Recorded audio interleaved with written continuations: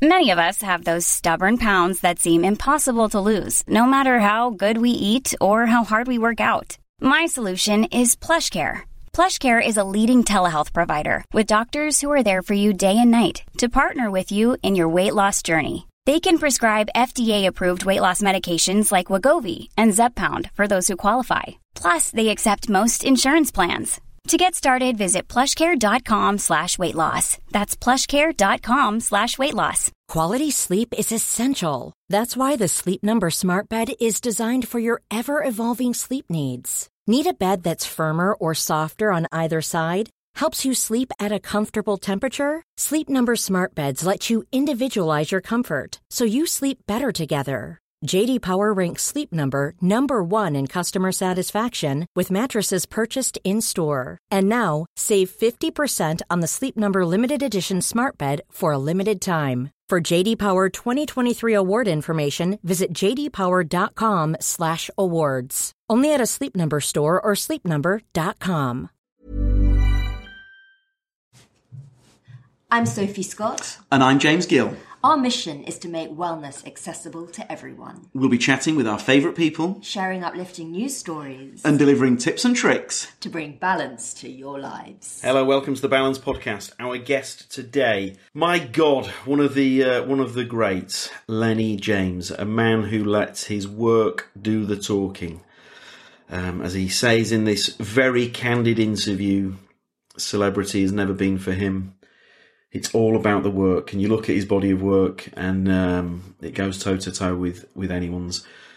The Walking Dead, Line of Duty, big breakthrough in the year 2000 with Snatch. In America, had big TV success with Jericho, one of the finest TV shows of this golden age of television. Save Me, returns to Sky. Save Me, what a show. One of those where the first series, when each episode finished, you could not get the next episode on quick enough. And that was a testament to Lennie's, not just acting, but writing. It had his DNA through it like a stick of Blackpool rock. What a show. And it's back. Save Me Too. We talk about this in the chat. Obviously, we're not making light of what's happening right now. But given how much we are craving entertainment and distraction, then Save Me Too obviously comes, and I'm not being glib when I say this. Save Me Too comes at a good time. I hear more and more friends literally staring out the window at the moment. I know it's tough out there. This chat as well. This on a personal level, probably a bit oversharing here. This goes high up on my all-time list. Been a huge admirer of this guy. Again, I'm doing my classic, I don't want to spoil it, and then I go and spoil it, but, he talked candidly about his childhood, what he went through. Born in Nottingham, moved to South London as a very young man, spent time in childcare, spent time with a foster family, got into acting as a teenager, wrote a play as a teenager, and it was that wonderful confidence of youth. And he talks about that, again, very candidly. There is that mindset when you're very young. Yeah, why can't I do that? And so a friend said to him, you could write a play? Yeah, I will do then. I will say no more, because what follows is extraordinary. What a career, what a life, what a man. The wonderful, my God, practically saluting the iconic Lennie James. I feel honoured that I can tell you that we are talking about one of my favourite TV shows of all time. Oh wow! Thanks. Yeah, I mean, what a piece of work. You must feel it must be so gratifying that you might have delivered certainly one of your finest pieces of work ever with this. I mean, this. You know that this is a special one, don't you? I think if I didn't, after the reaction to the first series, I think the people who watched it and people who became fans of it made it very clear in their response to it that it might have been all right. Yeah. Well, I've been friends with Kerry Godliman for a good number of years, and she said when she was filming the first series, the way that she talked about your talent, I'm not sure that I've ever seen her quite so enthused. I mean, that must be a nice feeling. She'll hate you telling me that. She'll be Why did you tell him that? She must never find out that I told you that. Yeah, I won't tell her that you said that. But, I mean, that's lovely. That's lovely. Sorry, go ahead. Finish. No, I was going to say. I think my point is you're one of the few people who is adored by cast, crew, and audience. I mean, that's rarefied air, isn't it, Lennie? I guess I'm not really aware of it in that sense. I just try and do the best job I can. And listen, on one level, I'm very aware of what I was trying to do with Save Me. I mean, I wrote it. I ended up playing one of the main characters in it. I exec produced it. I created it. And I'm very aware of my role in all of that. And if you're given that opportunity, and I was given a fantastic opportunity by Sky to do all of those things, it's kind of beholden on me to set the tone of how I'd like it to be done. And if I'm in that situation, if you get to a situation where if I get the chance to write a television show, this is the television show I want it to be. If I get a chance to be one of the lead actors in it, then this is the tone I want to set, and this is how I want to get the job done. And I was lucky, very lucky first time around to find someone as like-minded as Nick Murphy, who was our director and leader through the first series. And I got equally as lucky with Jim Loach and Koki Gidridge in the second one to kind of lead us through. But I don't think in all of it, I got the place where I got most lucky was with the cast and the crew. And they are just utterly fantastic. And it's a very weird one, really, because there were certain people who were cast on it who I knew very well. So Stevie G and Jason Fleming and Sue Lynch, I had kind of known before, and I didn't really know Kerry, and until we had cast her and we were working together, and she is, I mean, it's now impossible for me to think of anybody else playing the part that I wrote other than the people who ended up playing them. But particularly in Kerry's situation, I just can't think of anybody who's better suited to teens than her. She really kind of made it her own, and her, along with her commitment to this project and her, how she threw herself into it and kind of fashioned that character is, I'm immensely proud that I kind of had some part in her creating that character. It must be, again, I'm using the word gratifying again, but it must be gratifying given that the way you've shone a light on the themes that you're covering. You're opening the eyes of the viewing public. I mean, that must be a special feeling, Lennie. Yeah, I mean, it was in large part my mission was to write a thriller, but on the other side of it, I wanted to write it in this place. I wanted to set it in this place. I wanted to tell the story of these people and how lives are lived and built and survived in this neck of the woods, and that it's more than your social situation. It is about the people and community and what this community looks like. And despite the economics of it, despite the deprivation of it, despite all that is lacking, there is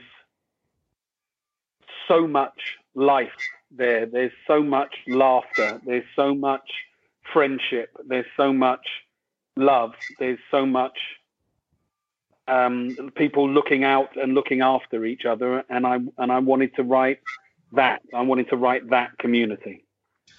And I mean, I've spoken with other writers, and a big thing is building a world that the audience can believe in. And the world you've built, I feel that I could walk into that pub and order a drink. I feel like I know those characters. But I mean, that's not an easy thing to pull off, though, is it?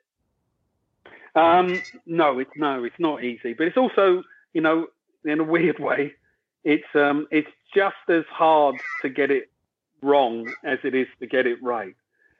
I mean, you pretty much have to go through all the same steps. It's just about not just your vision.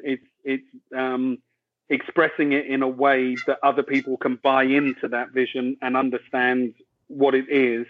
If they don't come from it, not everybody who there's there are in the first season. And kind of in the second season, there are like 3 or 4 characters who basically live in the same flat. Yes. They basically have the same layout in the towers. There's Teenses and Zetas and the students, and I think there's one other where they basically are living in the same floor plan. But all of those places, when you go into them, are much more than even the camera finds or the camera can say. It becomes a representative, becomes representative of the character, and that wasn't me. I might have mentioned in the script that Teens' place, Kerry Godliman's character's place, is painted in all the different shades of pink, but the actual bringing that to life was down to our set designer. That wasn't down to me. So creating something that that people can add to and that people can bring their expertise to it was as important as anything else, really. No, I've read a lot about you. You have no idea how much I look up to you. And I say that like try not to cry as I say that. I didn't go through what you went through. I am from a working class family, and so I think what I want to say is, you're such a hero, and please take that. I'm not sure that compliments always sit well with you, and I say that as a compliment itself. But you're such a hero, given what you've achieved and what you've gone through. Could you just perhaps say a bit, because I know if you're from a certain background, it's easy to think, well, it can never happen for me, whereas what you've achieved, given what you went through, and I said the same thing to Chris Akabusi, who had a similar childhood himself. I mean, that must feel nice in terms of giving hope to people who think that there might not be hope. Yeah, I mean, it's a tricky thing to kind of. It's a tricky thing to define yourself as being in some way a role model or a hero. It's not really, as you say, it's not something I feel easy I can with. Feel you squirming. With. Yeah, or comfortable with. But I am, particularly as I get older, and I do have to face the realities of the fact that I have achieved a degree of success, I suppose. Yeah. And I was saying this to someone the other day. I am living a life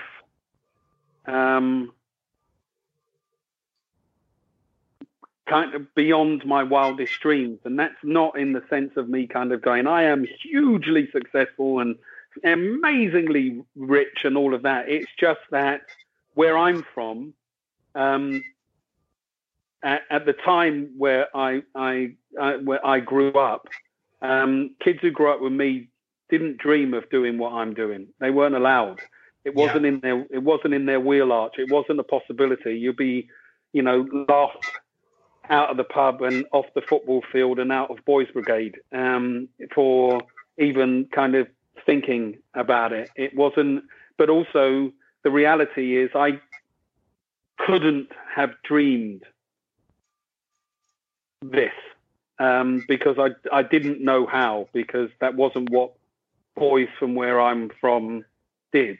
So I'm kind of aware of that, and if that acts as if the things that I've done act as a blueprint for other people to do the same, then I'm nothing but happy for that. And one of the things that has always been important for me is showing people what is possible, and and what can be achieved, and helping where I can help, and shouldering some of the blame, and reminding people that although I want them to stand on my shoulders, reminding them of the shoulders that I myself stand on, and that none of us get here on our own. Mate, I'm glad you're not on video call, because I'm practically wiping tears out of my eyes over here. So I mean, was this not part of this wasn't part of a plan I'm taking? It's when you were a kid, were you visualizing this sort of thing, or from what you're saying, I'm guessing you weren't. This wasn't part of the plan. No, I didn't. No. I mean, literally, it wasn't that I secretly wanted to be an actor, but I didn't know how. I just wasn't. It was genuinely just wasn't part of my understanding of the world. Jesus. I'm a first generation kind of kid, youngest born child of Trinidadian immigrants. Yeah. My mum and dad were part of the Windrush generation. They came here with the dream of a better life, and that their kids, for them, education was everything. Go to school, do well, stay out of trouble, get a good job, do better than us. That was the dream. That was what it was all about. I didn't, and I was I was a bit of a scallywag, but I was good at school.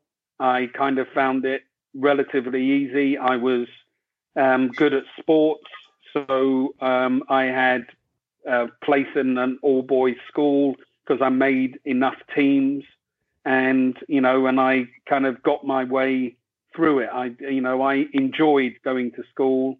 I enjoyed the camaraderie. I enjoyed the life. I enjoyed the dangers. I enjoyed it.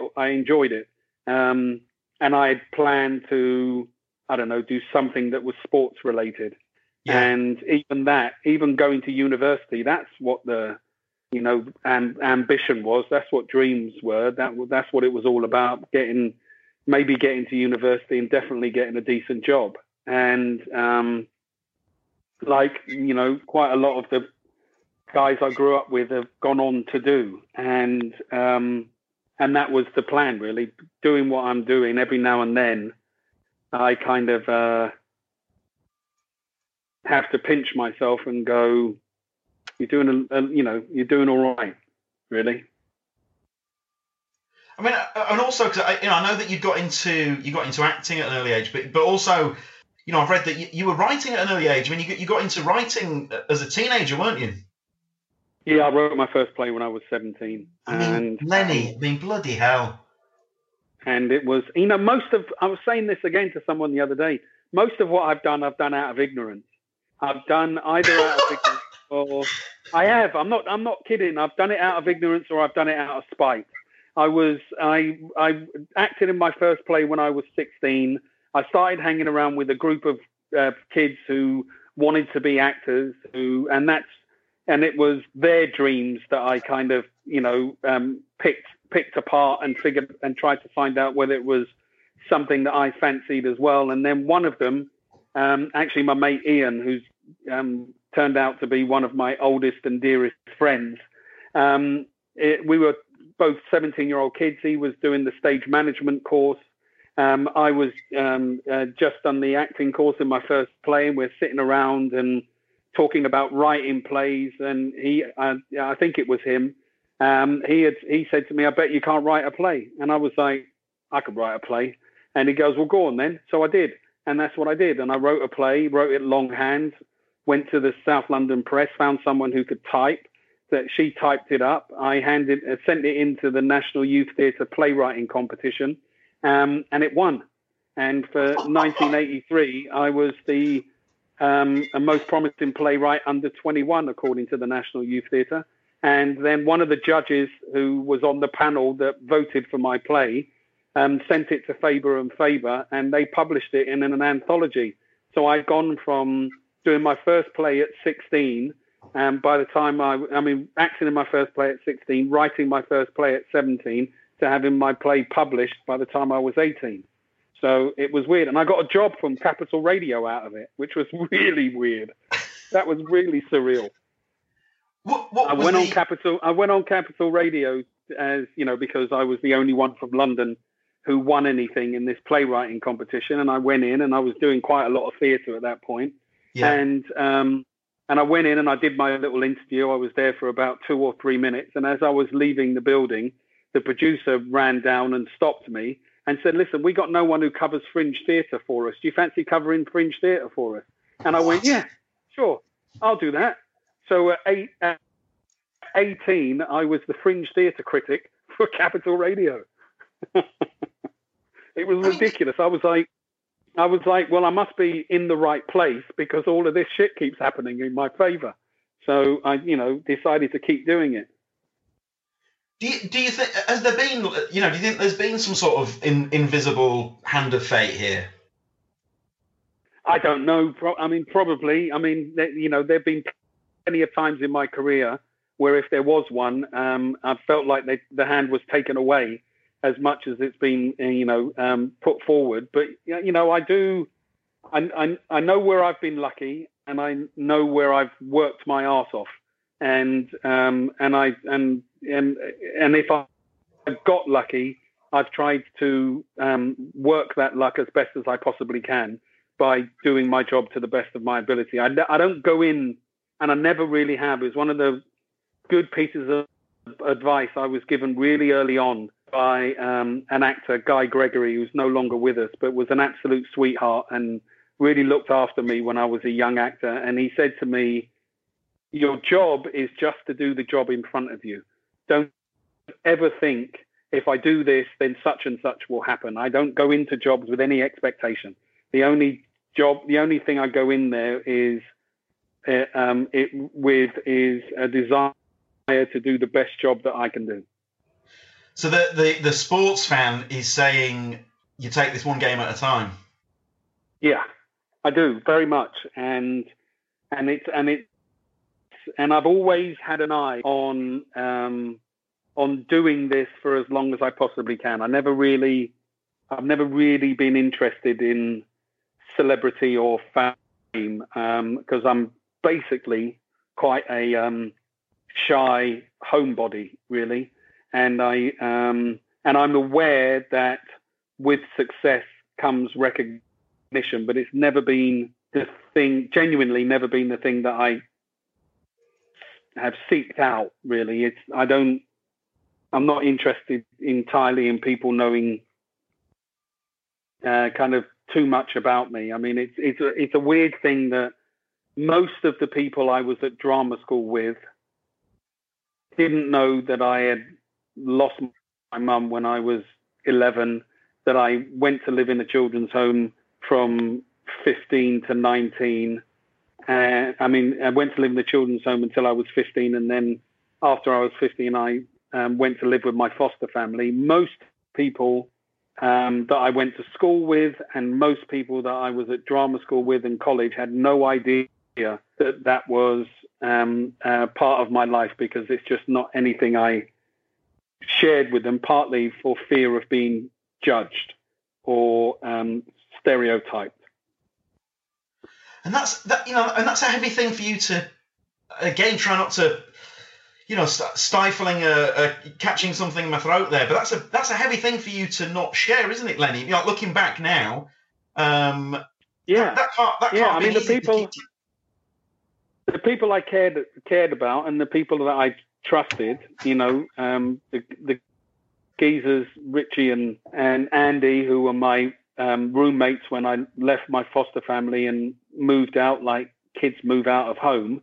They knew, but they also knew that it was something that I keep close to myself, because I think, fuck it, I'm going into an environment. When I was at drama school, particularly, I'm going into an environment that was already alien to me. I went to drama school because I had no fucking idea who Strindberg was. I had only a passing knowledge of who Shakespeare was. I didn't know about Ibsen or Brecht or any of that. And when my cousin said to me, why are you going to drama school? I kind of said, because I want to know what everybody else knows. I want to know all the things that I don't know. So walking into that environment, coming from where I come from and looking like I look, I was already standing out. I was standing out for being working class. I was standing out for being black. And there was already enough going on. I wasn't going to chuck also, oh, by the way, I'm an orphan and I grew up in a children's home. I mean, they would just, there was enough in my way already. I didn't want to throw more logs on the fire. So I kept it to myself. But I was used to keeping it to myself. That's how I got through school, along with the other kids at the children's home.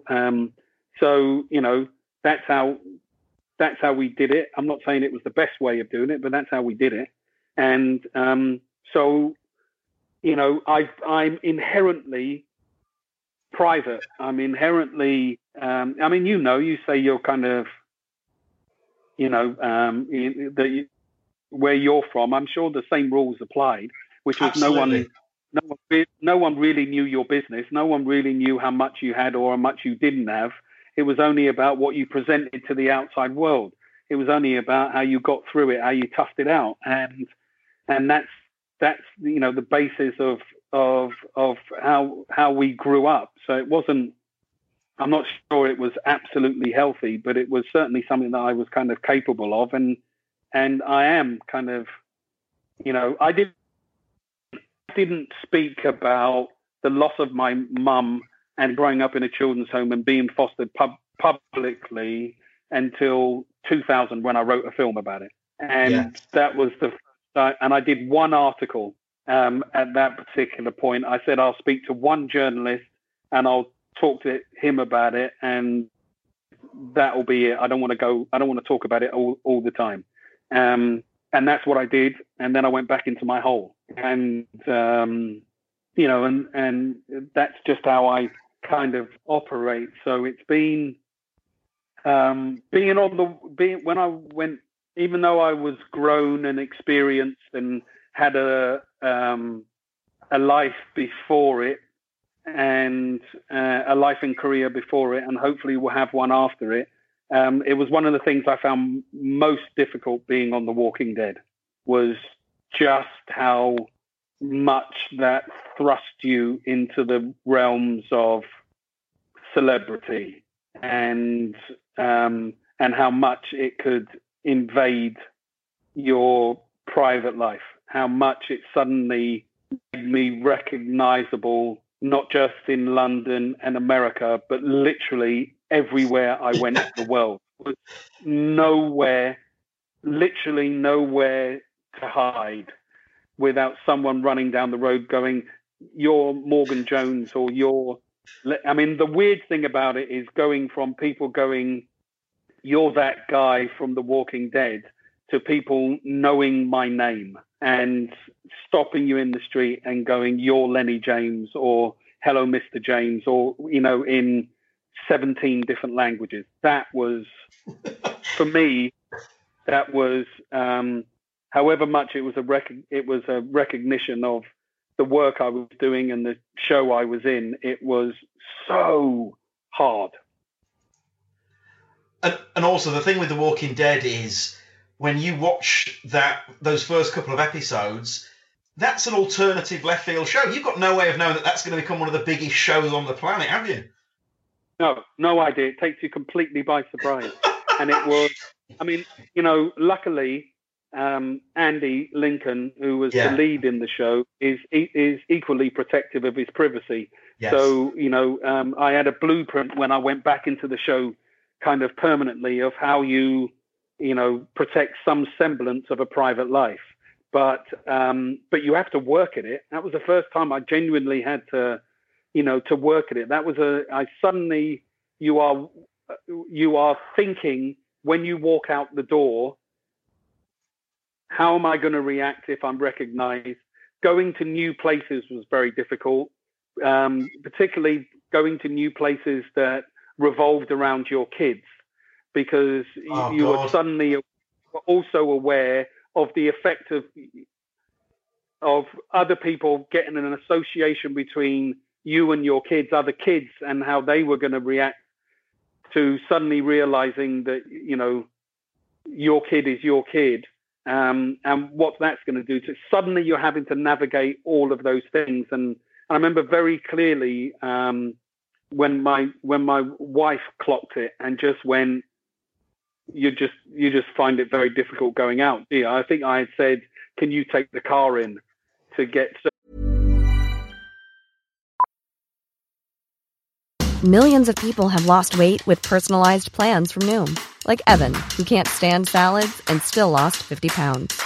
Salads generally for most people are the easy button, right? For me, that wasn't an option. I never really was a salad guy. That's just not who I am. But Noom worked for me. Get your personalized plan today at Noom.com.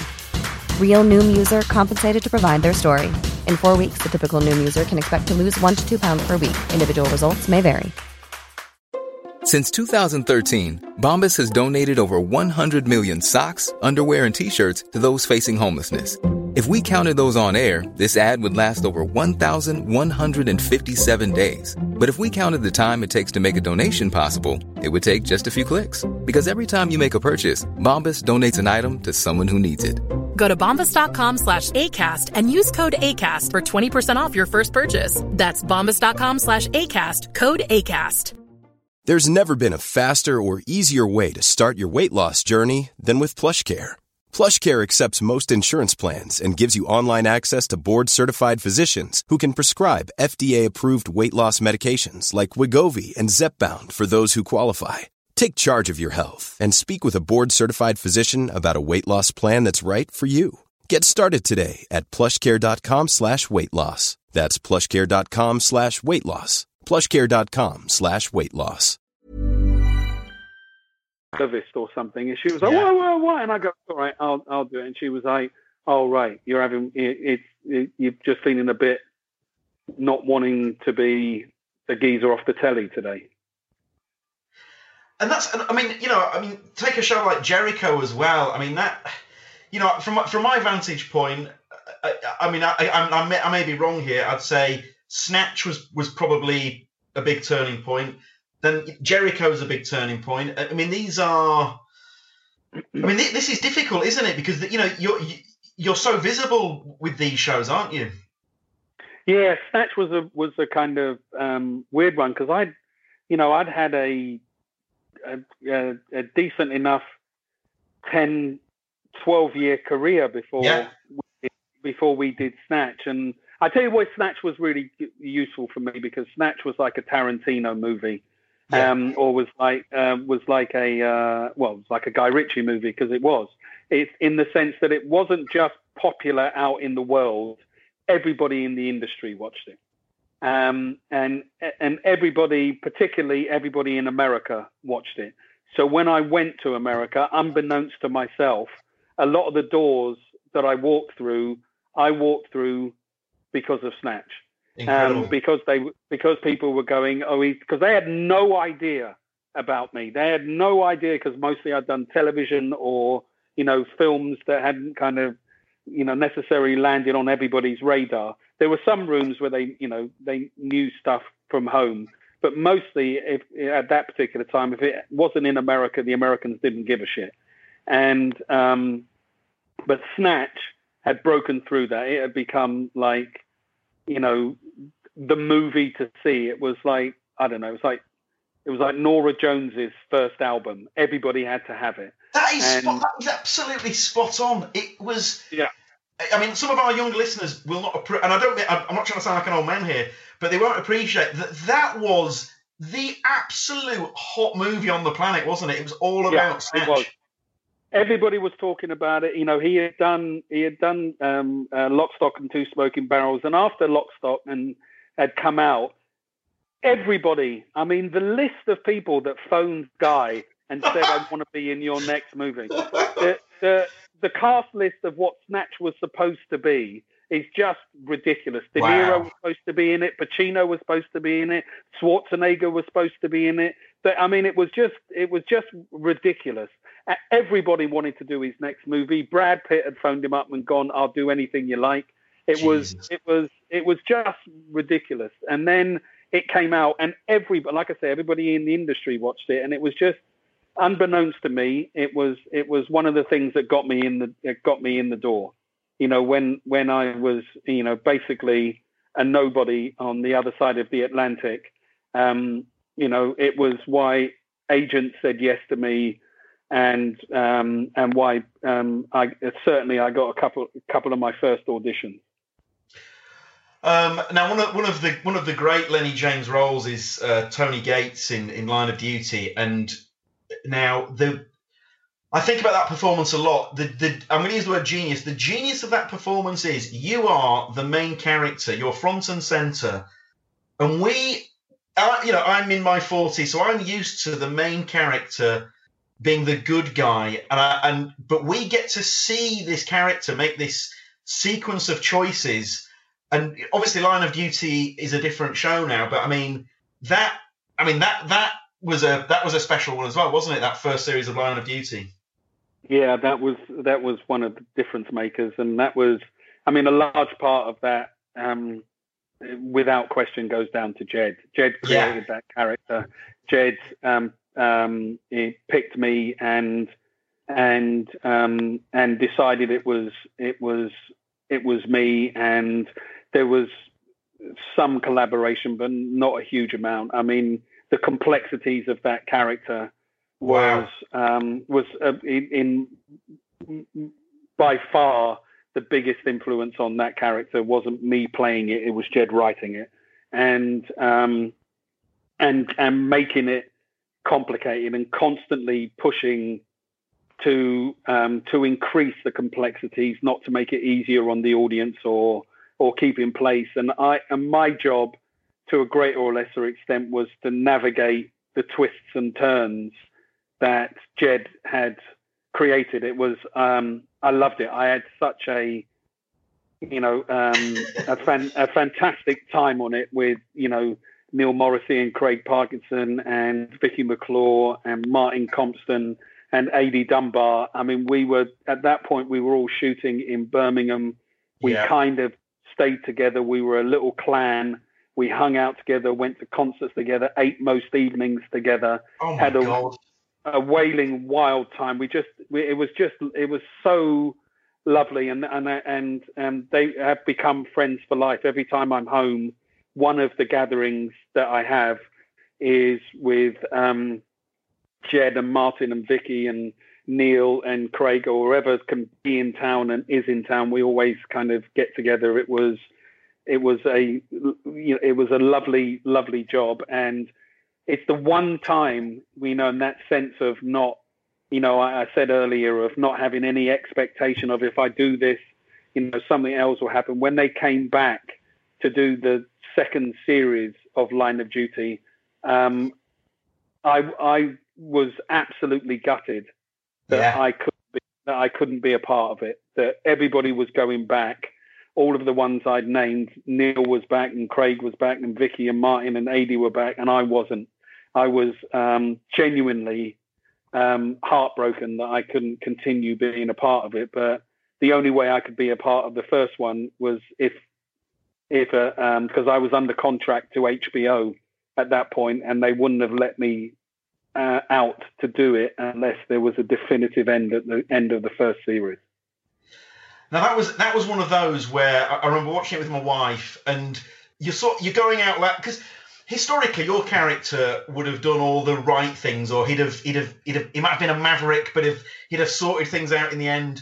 But it's sort of thing where you're shouting at the television, "No, Tony, no, please, no." Yeah. Was it one of those where when you're reading the script, you're thinking, "Oh, yes, please"? Yeah, absolutely, and also it was like I said, my job was to create to translate the dilemma that Tony was in. That he was for me, other people can read him in whatever way they read him, but for me, he was an ostensibly good guy who found himself on a road where he was constantly having to make choices between a bad choice and a worse choice in order to make up for the bad choice and worse choice that he had made before. He was constantly, constantly trying to get ahead of it and go, if I do this, everything will be all right. And he was constantly trying to make everything all right. He was constantly trying to look, he was a very loyal guy. Yeah. He loved his kids. Yes, he messed about on his wife, but he loved his kids. He was a respected officer. He was a good police officer, and he was, and he looked after those that he cared about. But he was he was a bit too cocky. He thought he was better than he actually was, and that was his downfall. Really, he kind of flew too close to the sun, and he paid the price for it. But he was a lovely guy to play because half of what you knew about Tony Gates was trying to figure out what he was thinking, and for an actor, it's just an absolute gift. The ability to try and say as much in your silences as when you're speaking is where I love to play. So he was a gift for me. I loved him, and I'm eternally grateful for Jed for throwing him my way. I mean, to take it back to Save Me, and obviously the new series Save Me Too.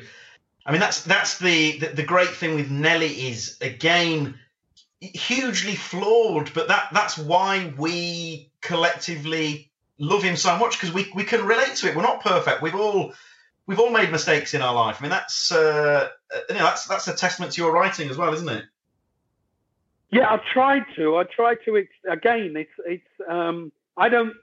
I know that they will ultimately be referred to as flaws, but when I'm writing Nellie, I don't go, I'm writing the good side of him and then I'm writing the bad side of it. I'm trying to write all of this fellow.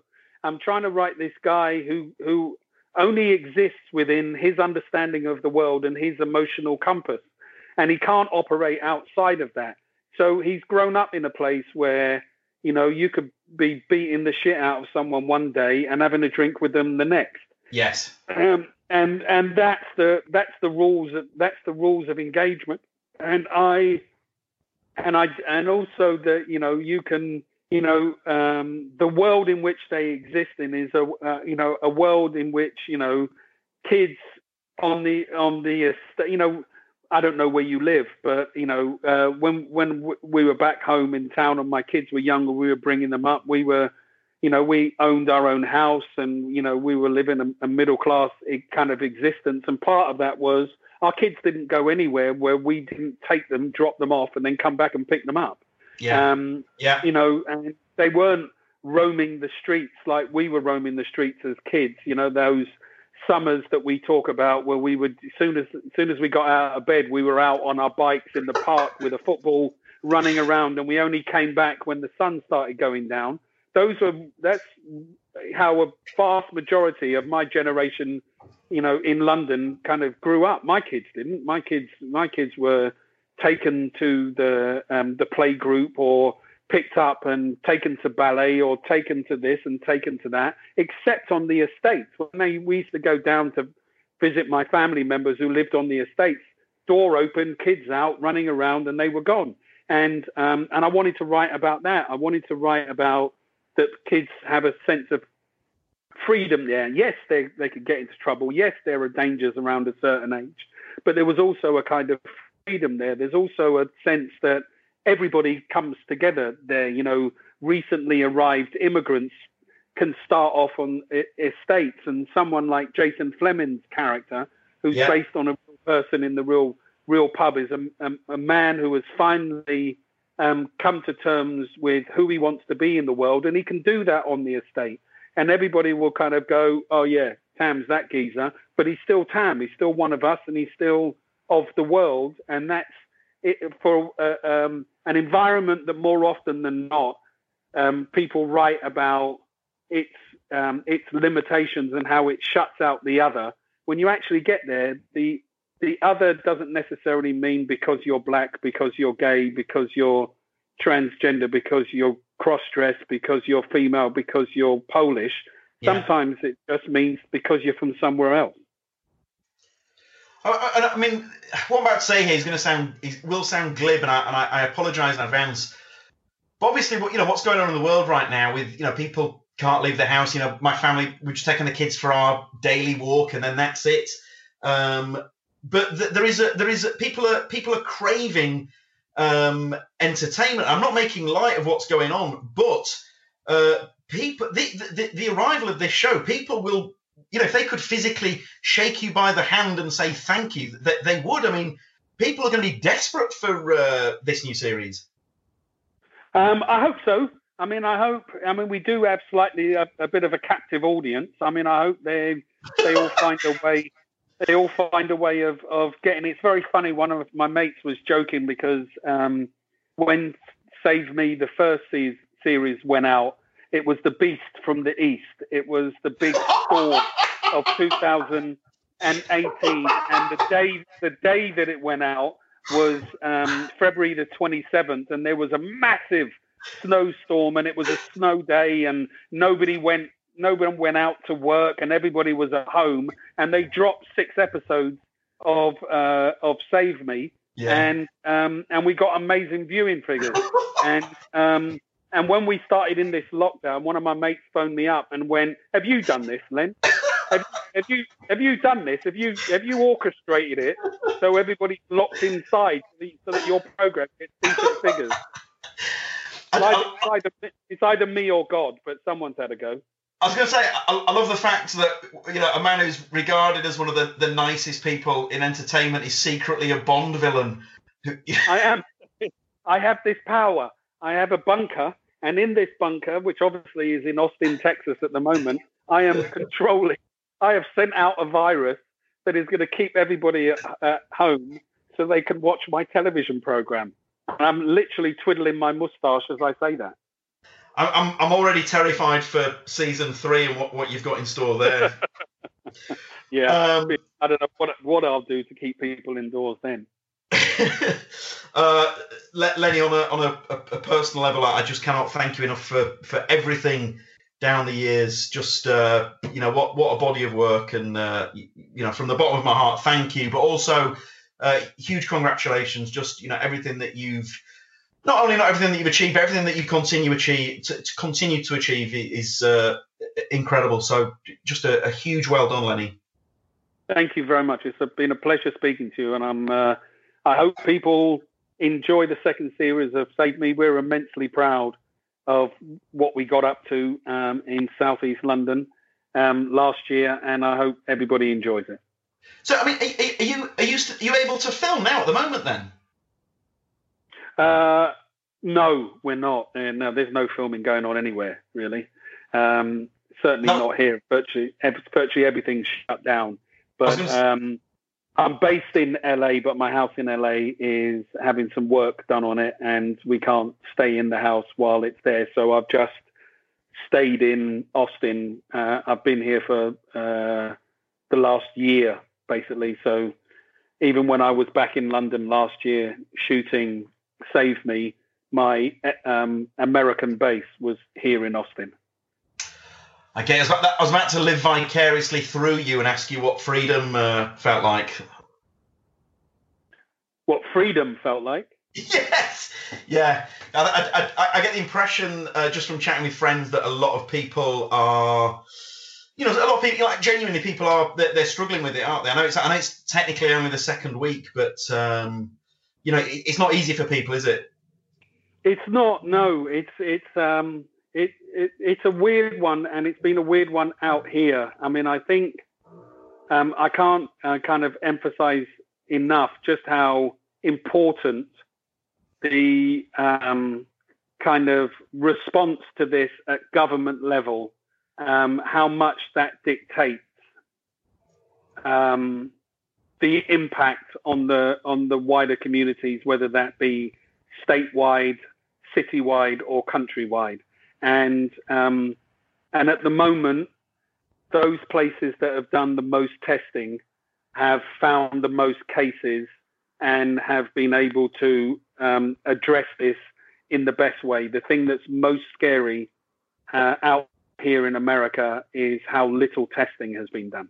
And it means that for a long time, states and cities were operating and living in ignorance, and that's been very dangerous. And how that will be addressed, and who is taking responsibility for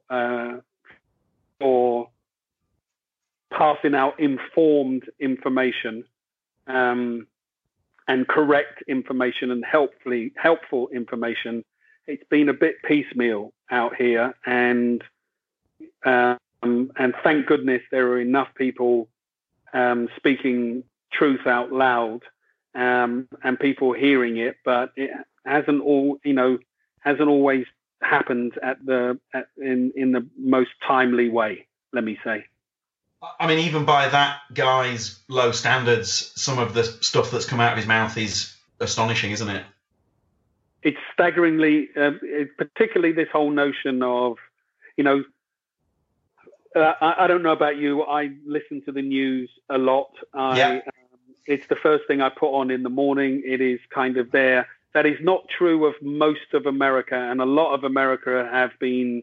Their notion of picking up the news have been, tuning into the press conferences that are being held in the White House. It's become his new tweets, really, to a greater or lesser extent, and just to say that he wants America open for business and he wants the churches filled on Easter Sunday is so deeply irresponsible and dangerously irresponsible, when some people are just kind of going, it can't be. He knows who's listening to him. He knows the influence that his voice has, his opinions have on a certain section of this country, and to irresponsibly encourage them to break social distancing rules and go to church on Easter Sunday because that's what he wants to see, is putting people's lives at risk. And it is so incredibly irresponsible. Sometimes I just can't catch my breath with the man. I mean, when he was tweeting the other day about the viewing figures, you're like, what is wrong with you? Yeah. I mean, it's one of those where the minute you get started on it, yes, you could quite easily go down the hole. So I've had to ration myself. But the point where I will kind of draw the line, and it's completely outside of political leanings. I'm just talking about responsibility and being responsible for the whole. You are like the mayors and the governors in certain cities and states are showing. You're responsible for all. You are the voice of the people that elected you and the people who didn't, and that's what it means to be to live properly in that high office, and to tell people that to stand in front of people when people are dying at the rate that they're dying, and it's only going to get worse before it gets better. To talk to them about your viewing figures rather than how they're going to get respirators and medication is the height of irresponsibility. It is. Lennie, I can't thank you enough. So just a huge thanks for everything, and bless you. Thank you. Thank you very much. It's been a pleasure. And if you see Kerry before me, although I think I've got a Zoom meeting with the whole cast tomorrow, but if you speak to her before I do, please send her my love and give her a big socially distant hug for me, please. I'm going to WhatsApp her immediately, I promise. Thank you very much. Tell her I love her and I miss her, and I'll see her soon. Bless you, sir. Take care. Have a good one. Thank you, Lennie. Tell you what, talk about an interview. Jeez Louise. That was a man who attacked his interview with the same tenacity he attacks every role, every assignment. What I mean, we are lucky on this podcast because people turn up to do a proper interview, don't they? You know, no one phones it in. All right. That was done over Skype, so that was an unfortunate turn of phrase. But it's true. And Lennie James really went for it. That was wonderful. And then the little bonus at the end regarding the person who is in charge in America. I will not even say his name. But yeah, I thought that was a special episode. That meant a great deal. You could probably tell. My voice wavered a couple of times in that one. I love that man. You would be doing us a solid if you shared this episode. We would appreciate it very much. Tweet, Facebook, whatever it might be. We are across the socials at Balance LDN. Spread the word. Tell your friends I'm at don't tell your friends about me, but about the Balance podcast. Full stop. New sentence. I am at James Gill Comedy. As I've said before in recent episodes, if you would like to work with Balance, if you are a like-minded brand, maybe it's creative solutions, maybe it's advertising, maybe it's me doing an advert for you on this podcast, whatever it might be, you might have a great idea. Drop the sales team a line. sales@balance.media. sales@balance.media. Your support is always, we're always incredibly grateful for it, and I sincerely thank you. If you want to drop me a line, I am podcast@balance.media. My email, I'll be honest with you, my email etiquette as I juggle the podcast with being a home teacher. People who email me, if you thought I was slow in getting back before, then yikes. Check me out right now. But I'll try my best. Podcast@balance.media. Save Me is out now. It's a very special show. It's on Sky. It's on Now TV. It's available to watch now. If you've never watched it before, then I'm providing a good service by recommending the first series of Save Me and then the sequel, Save Me 2. In the show, Lennie is trying to track down his daughter. I will say no more than that. There are twists, there are turns, it's beautifully written, the characters are fantastic. Stephen Graham in a supporting role. People like Kerry Godliman, Jason Fleming, Saran Jones. Saran Jones. This is one of the great casts, and one of my absolute favourite TV shows. I love this show. I took what I watched the other night, Uncut Gems with Adam Sandler, and it's got that similar relentless, nerve shredding vibe, and. Given a lot of us are, there are feelings of being cooped up, then a show like this is pure escapism. So as I say, available now. Save Me 2 is the sequel to Save Me, and 2 is spelt TOO. And what an honour to have Lennie James on the show. Could not thank you enough. Thank you as always. Take care. I love all of you. My thoughts are with you. I hope you're okay. Oh my God. I wonder what you're getting into to pass the time. I'm getting into. Oh my God. My daughter has grown a bean plant. It's got out of hand. It's coming up to 2 feet tall. So call it gardening? Barely. But I'm trying my best. Take care. I'll speak to you soon. Bye-bye. Hey, it's Paige DeSorbo from Giggly Squad. High quality fashion without the price tag. Say hello to Quince. I'm snagging high-end essentials like cozy cashmere sweaters, sleek leather jackets, fine jewelry, and so much more. With Quince being 50 to 80% less than similar brands. And they partner with factories that prioritize safe, ethical, and responsible manufacturing. I love that. Luxury quality within reach. Go to quince.com/style to get free shipping and 365-day returns on your next order. Quince.com/style. Planning for your next trip? Elevate your travel style with Quince. Quince has all the jet-setting essentials you'll want for your next getaway, like European linen, premium luggage options, buttery soft Italian leather bags, and so much more. And is all priced at 50 to 80% less than similar brands. Plus, Quince only works with factories that use safe and ethical manufacturing practices.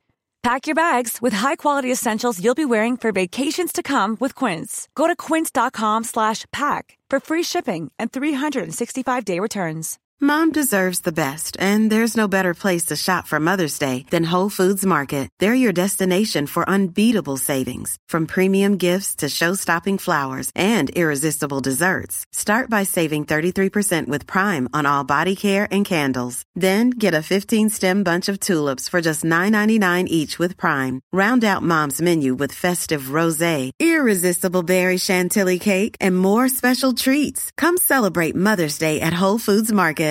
Imagine the softest sheets you've ever felt. Now imagine them getting even softer over time. That's what you'll feel with Boll & Branch's organic cotton sheets. In a recent customer survey, 96% replied that Boll & Branch sheets get softer with every wash. Start getting your best night's sleep in these sheets that get softer and softer for years to come. Try their sheets with a 30-night guarantee. Plus, get 15% off your first order at bollandbranch.com. Code BUTTERY. Exclusions apply. See site for details.